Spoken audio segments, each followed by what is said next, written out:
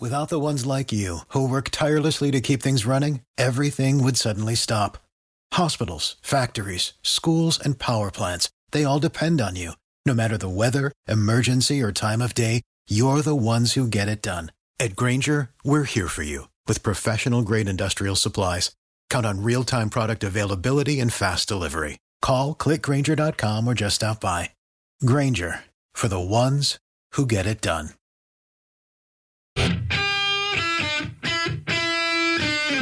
It's time for Tim.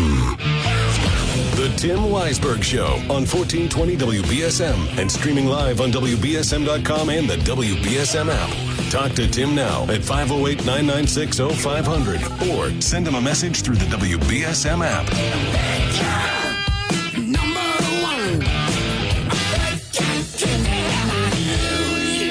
And now, WBSM's big gun, Tim Weisberg. And good morning. Welcome into the program. Happy Friday to you. And we've got a full show for you this morning because we're going to be joined later on by New Bedford City Council President Linda Morad. And joining her today will be Councilor at Large Shane Burgos. So we're going to talk more about certainly the housing issue in that hour, but we're going to spend the entire first hour today talking about it with Josh Amaral, who is the Director of the Office of Housing and Community Development for the City of New Bedford. We're going to be talking about the new comprehensive housing plan that came out earlier this week. And we talked a bit about it with the mayor, but we can get a little bit more in depth with it now with Josh. And you know, I heard you and Phil talking in the crossover there, and he asked, like, are we going to solve this housing crisis? And I guess that's the question that is on everybody's mind these days. Good morning, Tim. It's a pleasure to be here, so I appreciate the opportunity. And you're right, and Phil's right. Just because you release a plan doesn't necessarily solve the problem. So the question of, how do we translate this into action is really where the key is. So I'm really excited to get the plan out there. I think it's a bold plan. I think it's a strong plan.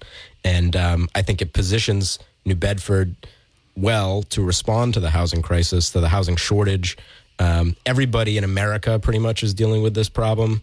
Certainly every municipality in Massachusetts is dealing with this problem as what I would argue is a result of the outgrowth of sort of the Gilded Age of the metro Boston area. So as industry is established in Boston, as dynamics have changed there, it's really pushed people out of Boston to the suburbs, to the cities in that orbit, and that's reverberated all around the state, and certainly has impacted us here in New Bedford. So every community needs to figure out what solutions are best for it and what their local context is and how they best respond to these challenges.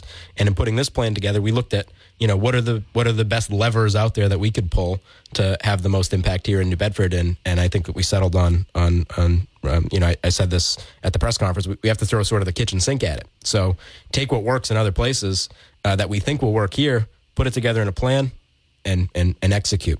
So.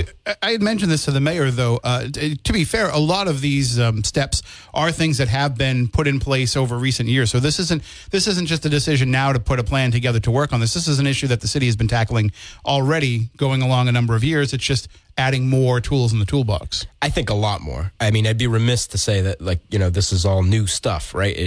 There are definitely things in there that we've done before. We've had rental assistance programs. We've had financial assistance programs for people. We've attempted to recruit development to the city and to try to add more units of housing. I think the things that we do in the plan really accelerate that. So whether it's adding more funding, trying to leverage additional resources, trying to tweak the design of certain programs to work better for people, or, really redoubling our efforts to figure out what is it that will allow us to build more housing. So ultimately, I think there's a wide consensus that the housing challenges that we are experiencing are a supply and demand problem. So it's like a game of musical chairs. If you have a lot of chairs and a few people, no problem, right? The game is pretty easy. However, when you've got a lot of people and very few chairs, suddenly some people are kind of left out, right? It's the same with housing. So if you get 10 apartments available and you've got 500 people that want to move into them, you got a bidding war that takes place. You're constantly resetting the market. Other landlords are looking at their units and saying, I could charge more for my unit because they're getting more for their unit over there. And it just sort of spirals. And that's not just isolated to New Bedford. That's New Bedford, Dartmouth, Fairhaven, Acushnet. That's Boston. That's Wellesley. That's everywhere all throughout the state. So we have our little small sliver of it. And I think for us, The reality is we haven't built enough housing to keep up with the increased demand, and so it's incumbent upon us to try to figure out how we can rectify that problem as quickly as possible. You talked a little bit about, and callers, hang on, we will get to you, but we talked a little bit about what is causing there to be a need for more housing. Of course, you probably hear the phone calls that come into the station. There's a lot of people, well, it's all the influx of illegal immigrants coming in, or all these different factors that people think that it is. But in actuality, this is a problem everywhere because people are, first of all, I think part of it is probably the pandemic made people realize they don't need to live in those metro areas to do the jobs that they were doing. So now you have people that are coming down to this area looking to buy a home who can spend a lot of money because they were paying a lot of money for an apartment up in Boston. So they can buy these more expensive houses, which therefore will pay these higher prices, which will drive the prices up of all the properties. Yeah, I think there's a bunch of different factors like that come into play. There are people who work in Boston that are able to live in New Bedford because the commute's different. They work remotely or they work only a few days a week in the office. I think you've seen that even in a more nuanced way where people from the Boston area are displaced over housing costs to a place like Brockton. And now in Brockton, an apartment might be $3,000. And so people couldn't afford that and they're displaced to New Bedford. And now they're competing with New Bedford residents for the same units. I think that's like the story of the game in Massachusetts. It's a story in New York and California and all throughout the country. So there are a number of different things coming into play. I know I've talked to a lot of people who their theory is that it's related to the intercity rail connection. Maybe that's got some role in the investment. I don't know for sure. It kind of remains to be seen how that plays out, how well trafficked that is, and everything. But I think you're right. I think the pandemic has been a huge factor in that. It's been difficult to build during the pandemic because construction costs have gone through the roof because of supply chain issues, because of the war in Ukraine has driven up the cost of steel and concrete and things like that. So the ability to build everywhere has been constrained. Resulting with some of those factors. There was also this eviction moratorium in place for a long time, and in fact, there's still talk about extending some of these pandemic era support programs for people who fell behind on their rent. And I've supported those programs by and large, but they've had an impact on the housing market in that people have largely been frozen in place for 3 years, and so you don't have the same fluidity within the market that you would have had previously. So a lot of different factors contributing to that. I have heard some of those calls that have come in, that theorize that it's about immigration, and I don't think we see that necessarily as the problem. Certainly, anecdotally, I don't hear many stories like that, and objectively, the population of the city hasn't increased all that much, right. even counting new residents. And I would say that the few thousand people that we counted in the last census above what it was previously is more attributable to some of the factors we're talking about, people moving around Massachusetts as opposed to from other countries and things like that. You mentioned the train. I also love the fact that we have people who will call up and say, the train is going to ruin this, the train is going to push people out of their homes, the train, and then they'll also call in the next day and say, but nobody's going to ride the train. Yeah, it's emblematic of a lot of things, though, that we talk about where everybody wants progress. We all want good things for our community. I'm born and raised in New Bedford. I love this place. I want the best for it, and dedicated basically my career and life to that. But as you make progress, it comes with growing pains. It comes with challenges, and then that's why we have to go back to the table and the whiteboard and say, what are we doing to mitigate the impacts of this and make sure that this makes sense for our residents, make sure this is working for everybody. And so I think that's what we've done here in the plan, and I'm excited about it. Well, I want to dive more into it, but let's take this phone call here. And if you have any questions for Josh during the discussion, 508-996-0500 or hit us up on App Chat on the WBSM app. Good morning. You were on with Josh Amaral. Hello. Yeah, good morning. Can you hear me? Yes.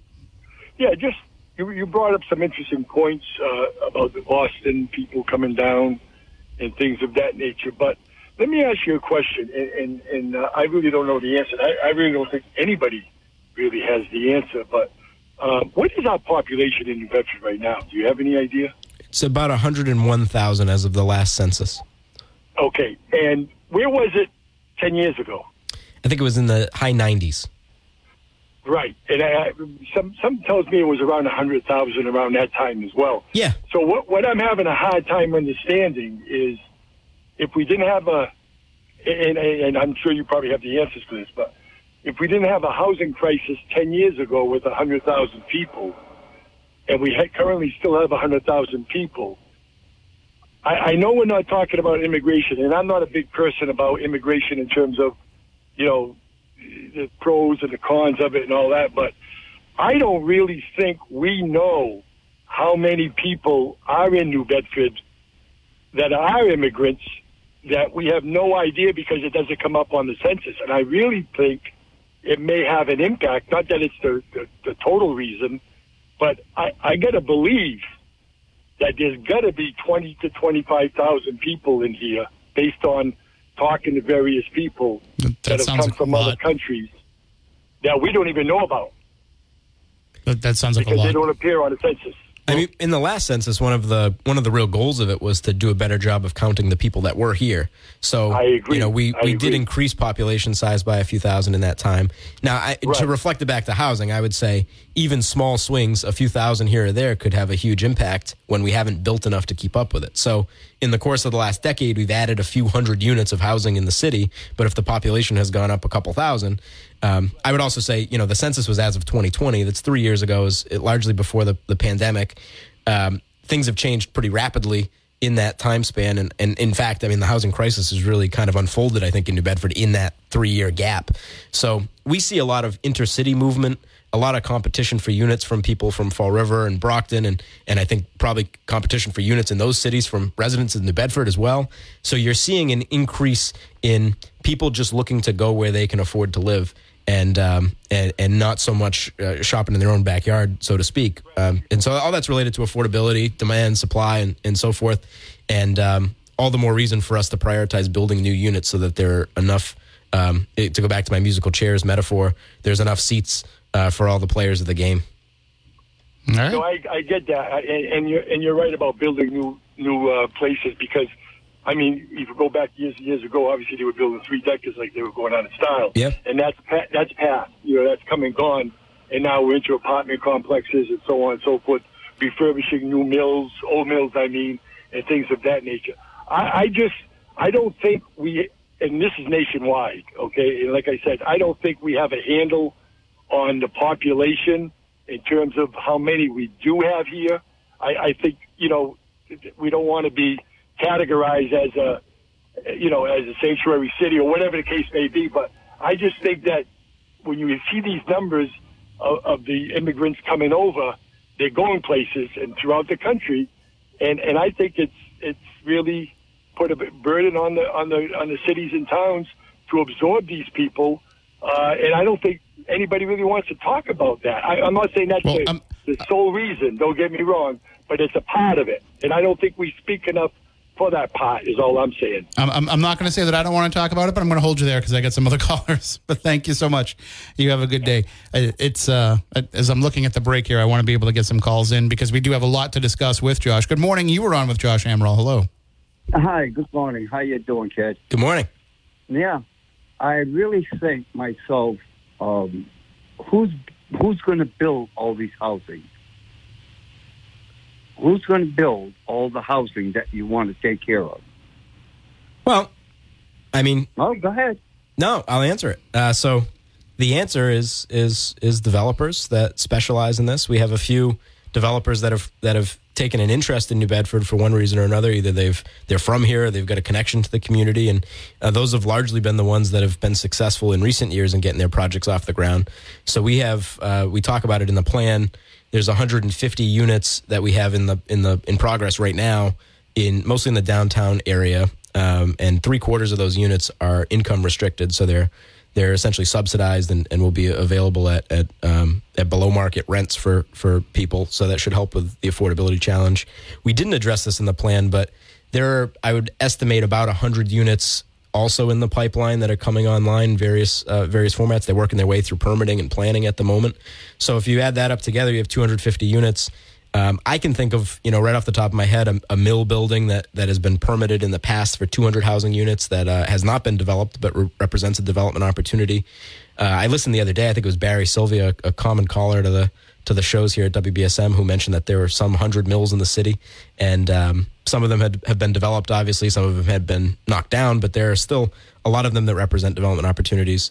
In the plan, we mention old schools as another example. So New Bedford has a large number of old sort of red brick elementary schools built in the early 1900s, and those are going to be, you've seen news recently about plans to replace some of the Congdon Duval's building, some of the Ashley Swift building, and as those buildings come offline for school use, I think they represent potential housing development opportunities, and each one might be, 15 units of housing, but you add these up over time, and you start to get at it. I mentioned earlier, that wasn't the question I wanted.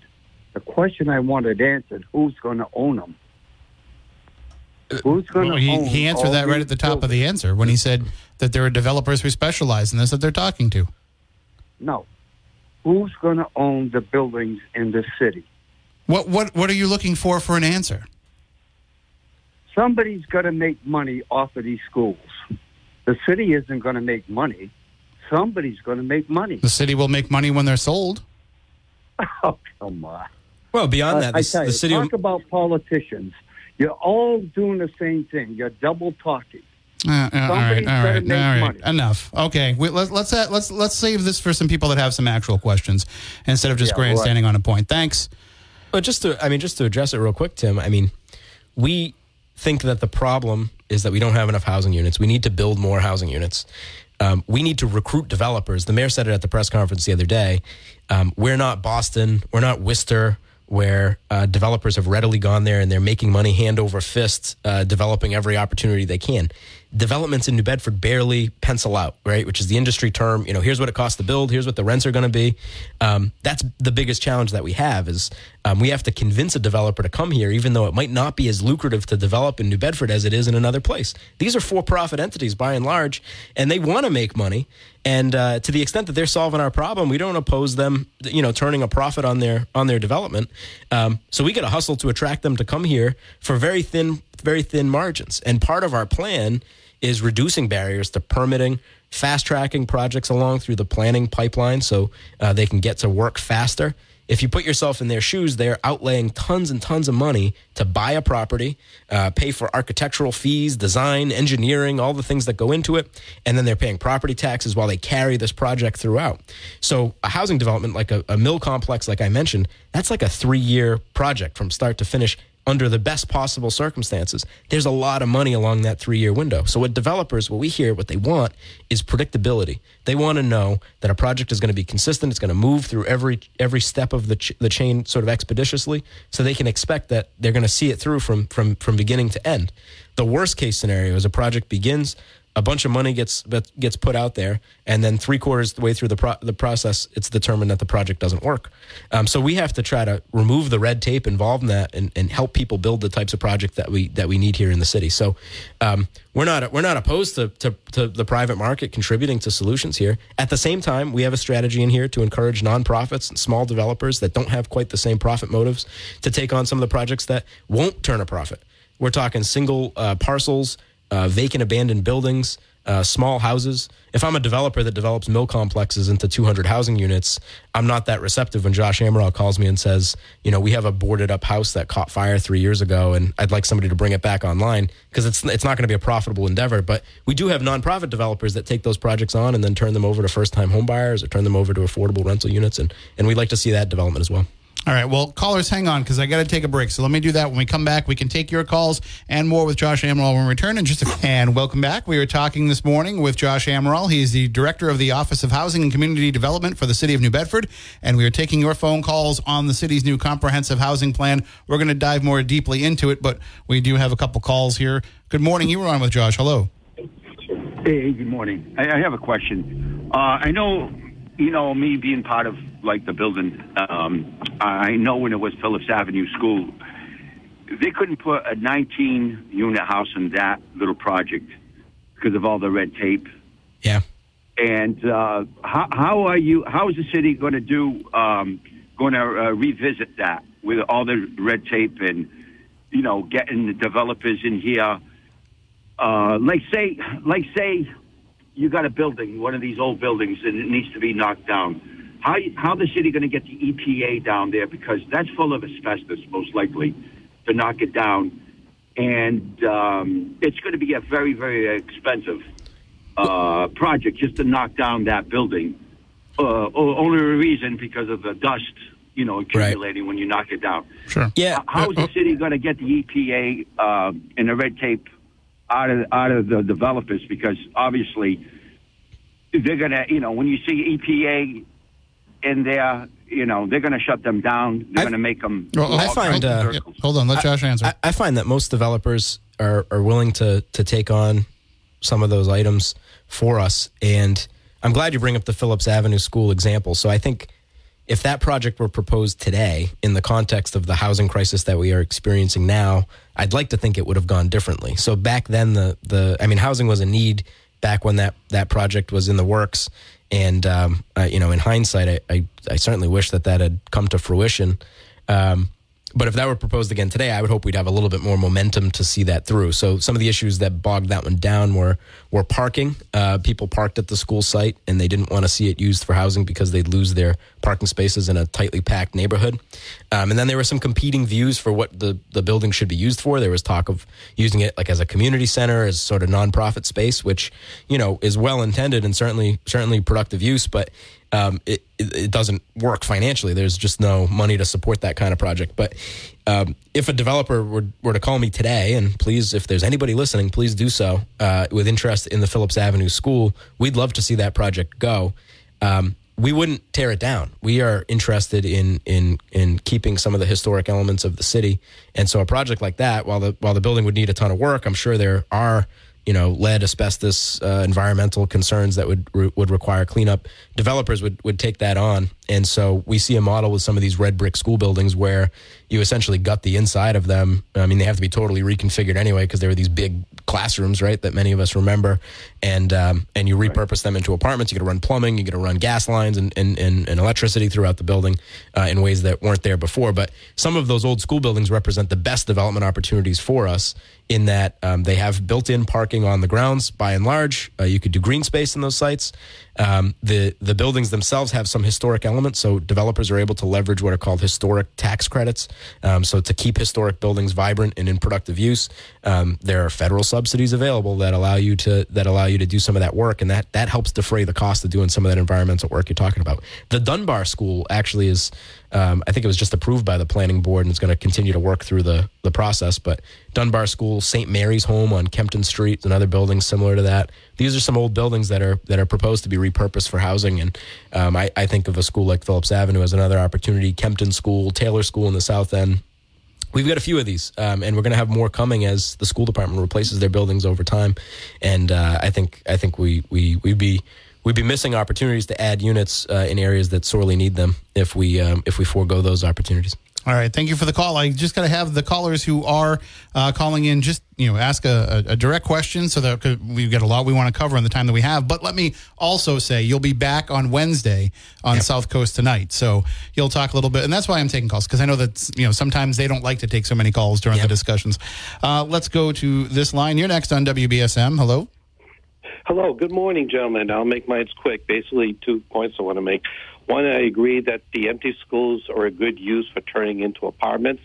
But as we've seen in the past, especially the school on Sharman Avenue, the city council didn't really have the stamina to actually to approve the conversion, because the neighbors, as you pointed out, said they wanted parking space, even though it's city property. I thought that was a mistake. The city council should have allowed that to have gone through. And the other comment I'd like to make is I agree there's a need for city parking, and I've kind of looked at the mayor's proposal. What I'm not in favor of is dumping any more vehicles on our streets, because parking is already tough as it is. And to me, that's a big concern, along with finding housing. Yeah. Fine, you got to create housing, but once it gets to fall and winter time, it becomes a real issue here. No, and as you said, totally agree. Hold on. Let's get Josh's response. Totally agree. I think I heard a call like that yesterday. I don't know if it's the same caller talking about that element of the plan. So one of the red tape type proposals that we put in the plan, and this will require collaboration with the city council and our planning board to see it through, the planning department, is a potential reduction in parking minimums. So right now, if you come and propose a 20-unit development in New Bedford for housing, each unit is required to have 2 parking spaces. What we've seen with the last few developments, these 150 units that are in the pipeline, some of the other ones coming, developers repeatedly come to the planning board and say, the structure of our building, the number of bedrooms, the number of people that are going to live here, we don't need the 2 parking spaces per unit. We could do this with less. We could do this with 1.5 spaces per unit, for example. And where the developer, we're going to make or lose money depending on how this works with our tenants. We're not going to be able to get the rents that we want if tenants can't park their cars and stuff. So this works for us. And so what we would propose is that instead of those things being exceptions that we have to consider, that those just be part of the regular routine. Another consideration in the plan, this is mentioned in the transit-oriented development zone, but also in that parking example, is that when a housing development is within range of the train station or within range of public transportation, that parking would be less because you may potentially have tenants that are going to take public transportation options and not have cars. So even if you've got 2 adults living in a place, maybe they have 1 car that they share and one person takes the train to work every day and they're able to swing it. I would agree. We have to be thoughtful about, inundating neighborhoods with cars. So we want to avoid that issue. And so the Phillips Avenue School, that would being one of the main complaints in there, is not necessarily a great analog for that proposal. So we'd have to consider that maybe a little differently. But the Dunbar School proposal, I think, is a solid one where they don't require 2 spaces per unit. But the plan works, and there's even places in the driveway space where they're going to have green space and make the site look really nice. So there are ways of doing it. I think we're overly restrictive now, and to some degree that inhibits our ability to develop and tackle this crisis. And remember, the end goal this connects to is making New Bedford more livable for its residents, making housing more affordable and attainable for its residents. So the end user is who we have in mind. But every time we erect a barrier, we put in new requirements, we need more and more boxes to check to satisfy development. It makes it harder to produce the units that make it livable in the city. So we have to keep our family members and friends and ourselves in mind when we see rents that are $1,500, $1,700 in the city. That is a direct correlation to the amount of red tape that we impose on housing development. All right, let's take one more call here. Thank you for your call. Let's take another one here before we have to go to a break. Good morning. You're next with Josh Amaral. Good morning. Good morning, Josh. Good morning, Tom. First of all, congratulations on your appointment. I think the city appointment here is the best we've had in quite some time. Thanks, Tom. Having said that, I have 2 questions. First, the current funding for the ESG home program that community development gets, is that still authorized through the federal McKinney Act, or is that morphed into something else? Yes, we have ESG and home sort of entitlement allotments that come every year that are through McKinney. Right now, we have a separate bucket of home funds that are connected to the American Rescue Plan Act as well. Okay, second question and last one. Is there any housing development in the city which would, in the old days, they used to call it cooperative housing, where the tenants would basically own the building as a cooperative? Do we have any of that in the city? I mean, we have more, there are some like sort of condominium type arrangements. And someone was talking to me about that the other day as a potential solution. One of the things I like about it is the potential for someone to own their little corner of the world. So it might be an apartment, but you own it. You're allowed to build equity in it. And over time you could use that to, that's your starter home might be an apartment, and then you're able to leverage that into a single family home down the line when you want that.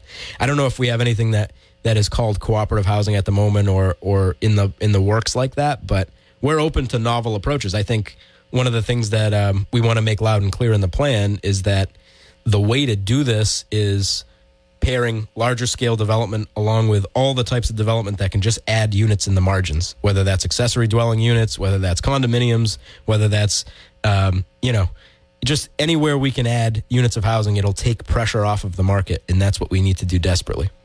Thank you very much. You're doing a great job. I'm sorry you got thrown into the frying pan here, but you're the guy that can handle it. I love it. Thank you so much. Keep up the good work. Appreciate it, Tom. And we do have to take a break here. Why don't we do that? When we come back, more with Josh. We'll take some more phone calls, and we'll talk some more about the comprehensive housing plan. But right now, we'll be taking a break and back in a few. And more with Josh Amaral. He is the Director of the Office of Housing and Community Development for the City of New Bedford. We're talking about the city's comprehensive housing plan. We have some more callers there, but before we take those calls, I want to at least work in a few of my own questions. So there's been a lot of discussion with the City Council's ballot question about rent stabilization. The mayor has, said it's just a euphemism for rent control, and he vetoed it, and he's spoken out against it. And I'm sure you can kind of understand the gap that exists for people. You talk about it here in the plan, the difference between what people can afford to pay to buy a house and what houses cost, what they can afford to rent a house and what rent costs. So there's certainly a need there, but do you feel like this plan can mitigate any need to have any kind of rent stabilization? Yeah, I mean, we mentioned it in the plan that we don't think that rent stabilization is the most effective tool to combat what we're talking about. I certainly understand the intention behind it, and I see this plan as sort of transcending the politics on it a little bit. I mean, we've worked on this for a while. There are 22 unique proposals in it. A lot of them are based on best practices in other similar cities and across the state. And I think we'll have a much larger impact on the housing supply in the short and long term. One of the issues with rent stabilization is that, it puts New Bedford in league with Boston and some of those metro Boston areas that have talked about rent stabilization, rent control. And our market is fundamentally different than those places. So to the degree that it's difficult to attract development here, as it is already, developers see the discussion of rent stabilization as sort of toxic to them, right? And they come to the table not with the intention of gouging people or doing anything like that, but they see it as increased burdens on reporting, increased time spent calculating things, just more things, barriers for them to jump over to producing their projects. So in Boston, they might go through those hoops anyway because there's money to be made there. The projects are lucrative. In New Bedford, it's hard without rent stabilization, never mind with it. And so, at the same time, we certainly understand the intention behind the proposal. We get that people are frustrated and fed up with housing costs. And I think that's part of the reason I'm even in this role and I'm in a position to deliver on this plan is we know that we need to get into this. So these discussions have been ongoing before the talk of the ballot questions. And, Tim, I was an elected official in New Bedford for 8 years. So I'm familiar with the way that this all goes. I have tremendous relationships with our city councilors. I respect the work that they do and understand the sort of the mechanics of how this all comes together at their level. I wanted to come into this position and the mayor was intent on figuring out a way to respond to the housing challenges in our community. Before I worked for the city, I was in the nonprofit sector. I was advocating for policies that make life easier for our renters. We were providing rental assistance to stabilize people through the pandemic. And I had written an op-ed maybe a year and a half ago about the need for New Bedford to really articulate its views on housing, put out a plan on housing. That was long before I ever knew that this position would open up and that I would do it. And part of my motivation for switching from what was a very good job in the nonprofit sector, I had, a lot of freedom to, impact areas that I wanted to do, was I thought I could impact this specific issue by coming to work for the city and trying to bridge the gap between all the different stakeholders that make up this problem. So it's hard work, right? I mean, it's tough to live in a space where people disagree with one another and we're trying to bring them together. The only way to implement everything that's in this plan is to get everybody kind of on the same page. And, we mentioned some of the zoning and regulatory changes. That's going to require collaboration between the administration, the city council, the planning board, the zoning board of appeals, various entities within city government. And so we involved other city departments in the development of the plan and have some ongoing conversations about how we're going to operationalize it. But I'm probably giving you too long an answer to a pretty short question. But well, you talked about wanting to rise above the politics of all of this. And are you afraid that politics might get in the way of implementing some of these parts of the plan? There's a lot of things in the plan that we're going to do, right? They're in our purview already to get them done, whether that's, some of the increased funding that we make available. But my goal is to be collaborative. My goal is to be open about this stuff and to try to build consensus. So what we propose in the plan, I think, is largely consensus-driven solutions. Everybody's agreed for a long time now that we need to build more housing units. Everybody agrees that we need to make life more livable for people in the city. Everybody agrees we need a mix of affordable housing, subsidized housing, income-restricted housing, and market-rate housing for all income types across the board. Now, there are distinctions between, how you might see it, how I might see it, how a third person might see it, and so on and so forth. And so, navigating in that world and figuring out what works and building consensus even among the small differences is important. But I think, it's I would argue it's hard to quibble with some of the things that we put forth in the proposal. And I look to the relationships I've established with city councilors over the last decade in terms of working with them and helping them to see the merits of what we put forward in the plan. And so I'll leave the politics of it to the people that are in elected positions and get into that stuff.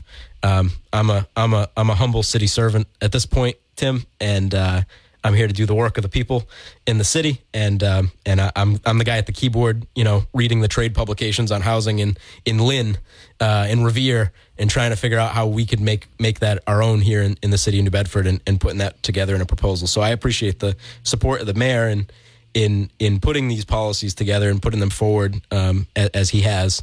And I appreciate and look forward to the opportunity to working with the council to collaborate where we can. And why don't we take our final break of the hour right now? And that way there we can finish off with your phone calls, 508-996-0500. We'll be right back. All right, we're going to finish off the hour with Josh Amaral with your phone calls at 508-996-0500. Good morning. You were on with Josh. Hello. Hey, good afternoon. Good morning, gentlemen. Morning. I'm getting ahead of myself. Hey, you start the day early. How long have I been here, Tim?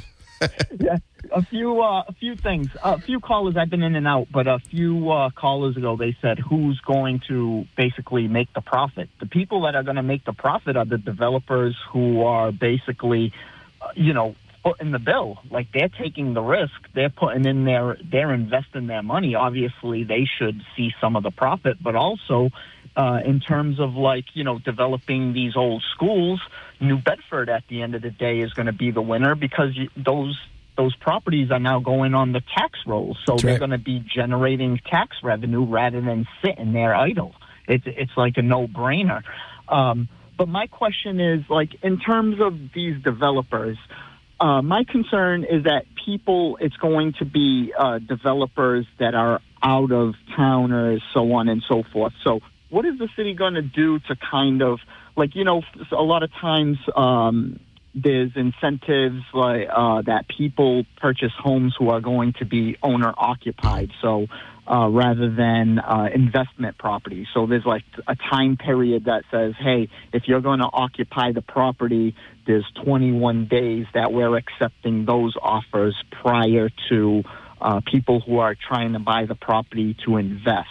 So what kind of, what are they going to do in terms of that? And then another quick question I have is, we talk about affordable housing, but what does, in terms of rents, what does affordable housing mean in a sense, in terms of dollar figures? Yeah. Because if you look at Section 8 costs, so on and so forth, nobody can afford those prices, and that's basically what controls, what kind of leads the way into what private landlords are charging for rent. So what does that look like in terms of dollar amount? Yeah, let me dig into that, because I'm glad you brought up that point. And let me touch on the first part of your question too. We see it the same way. We want to see New Bedford people get the opportunity to develop. We want to see New Bedford people get the opportunity to work on development, whether it's local contractors, local people getting jobs doing construction, local people that are going to own and occupy units. We know that owner-occupied units are generally better kept and better maintained and build a sense of community in a way that other developments don't. So we agree on all those things. On the point of affordable housing, I almost wish that the document that we put out had like a glossary, right? Because I talk to a lot of people who come to me and say the city needs more affordable housing, which means something different to everybody who hears it. By and large, the people I talk to when they say that mean they want housing that they can afford, right? Which is kind of common sense. That right makes sense. What fits in my budget? A developer or certain government officials might hear affordable housing as like a term for a program, like Section 8. The low-income housing tax credit is another form. There are a few different programs. They think of it as public subsidized housing. The city has a lot of units that fall into that category already. We say over 30% of rental units in the city have some form of public subsidy attached to them, whether it's housing authority units, Section 8 units, or other units that are assisted. The income of residents, the units are restricted to residents that have incomes below a certain level. And there's definitely a place for that in the market. One of the things that we say in the plan is there's increasing pressure on the city to add more units of housing. We should also have a regional discussion about what that means in a place like Dartmouth, Fairhaven, Acushnet, et cetera. Are they building affordable housing? Are they building more housing units as well, multifamily housing units? These are largely places that have single-family homes almost exclusively. So that has to be part of the conversation. In terms of dollar amounts, Section 8 in public housing is generally capped at 30% of someone's income. So in order to live in those units, you have to make below a certain amount, and then 30% of whatever you're making is what you pay in rent. There are other units, these low-income housing tax credit units, where there are income restrictions to get in, but the rents are not necessarily driven by your income specifically. They're just set at whatever the market is. One of the challenges we see is that Section 8 vouchers are not so easy to use in the towns because those towns, the rents are one, there are very few rental units available, and two, the rents are not eligible for those programs. They're above what the Housing and Urban Development federal HUD department sets as fair market rents. So we've got a little bit of a regional equity problem in that, where the vast majority of low income housing is in New Bedford, and the towns have to be part of the solution in solving this problem. New Bedford can't shoulder the load all itself, and so we're looking forward to working with our partners and stakeholders throughout the region to figure out what makes sense for us. As is the governor's office, by the way. Both Governor Baker and Governor Healy are proponents of the MBTA communities legislation, which says if you are in a town that abuts a community with MBTA rail service, you are going to be required to develop multifamily housing. That's new. That's brand new. And it comes at the same time this plan is coming out. And so our pitch is, why don't we devise what that looks like for our region collaboratively with our stakeholders in the towns, rather than the town doing it for us, or developers coming and being doctrinaire about what we should do. We should really sit down and leverage the collective strengths and resources of our region and figuring out something that makes sense for all of us.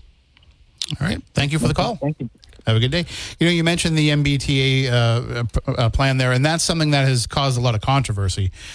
People who feel like you're forcing these communities to build something that they shouldn't have to build. Yeah. I mean, I understand that perspective, right? I think it goes back to sort of a moral argument about where people are going to live in the state. And so if you look at an overview map of the state, you see very highly developed, concentrated cities surrounded by very green swaths of towns. And it's a little bit exclusionary in that people are not able to move throughout the state in a great way. In a place like New Bedford that's largely built out, there's only so much we can do. We can redevelop schools. Maybe you could take a couple tenements and kind of smash them together and make something a little bit bigger. You can find vacant parcels. You can build a house on a vacant lot. You can reduce the minimum lot size, so you could do that. But it's all marginal, right? The city is got to be 90-something% built out. In towns, you get a little bit more space. And if you're exclusively zoned for single-family housing, we would argue that you're not contributing enough. You've seen really reflexive arguments. Some of them are a little ridiculous, where towns have said, like, well, if by having this train station in our town, we're subject to these new rules, why don't we just get rid of the train station, And I think some of those things kind of give up the game a little bit. So, we're doing our part. We want to do more than our part. We want to be leaders in this. We're not asking anybody to do anything we're not doing. But we do see this as a problem that goes just beyond the borders of any one place. All right, well, we only have about a minute left here, but I want to let everybody know that they can read the plan in its entirety by going to the city's website. It's beautifully laid out. It's very well laid out, easy to read. The charts, the graphs, it all makes sense, so you can check it out there. You can also read it at WBSM.com and on our app in Kate's story about the announcement. And, of course, you'll be back on Wednesday with Marcus and Chris to talk a little bit more about this as well. Yep. I appreciate the opportunity, Tim. I think it's a good plan. I really stand behind it. I'm looking forward to working with everybody, whether that's town officials, city officials, other city departments, the mayor's office, so on and so forth. It has been a real professional honor to be able to take on the task of working on this plan and putting it out. If you had told me a year and a half ago I'd be in a position to talk to you about this and this is where we'd be sitting, I would have told you I was dreaming. But, I wish we had the plan then. the next best time to act on it is today. And so that's exactly what we're going to do. And I look forward to working with everybody. And I appreciate the support that we've received so far. And we'll have you back to talk more about it as we go along as well. Without the ones like you, who work tirelessly to keep things running, everything would suddenly stop. Hospitals, factories, schools, and power plants, they all depend on you. No matter the weather, emergency, or time of day, you're the ones who get it done. At Grainger, we're here for you with professional-grade industrial supplies. Count on real-time product availability and fast delivery. Call, click Grainger.com, or just stop by. Grainger, for the ones who get it done.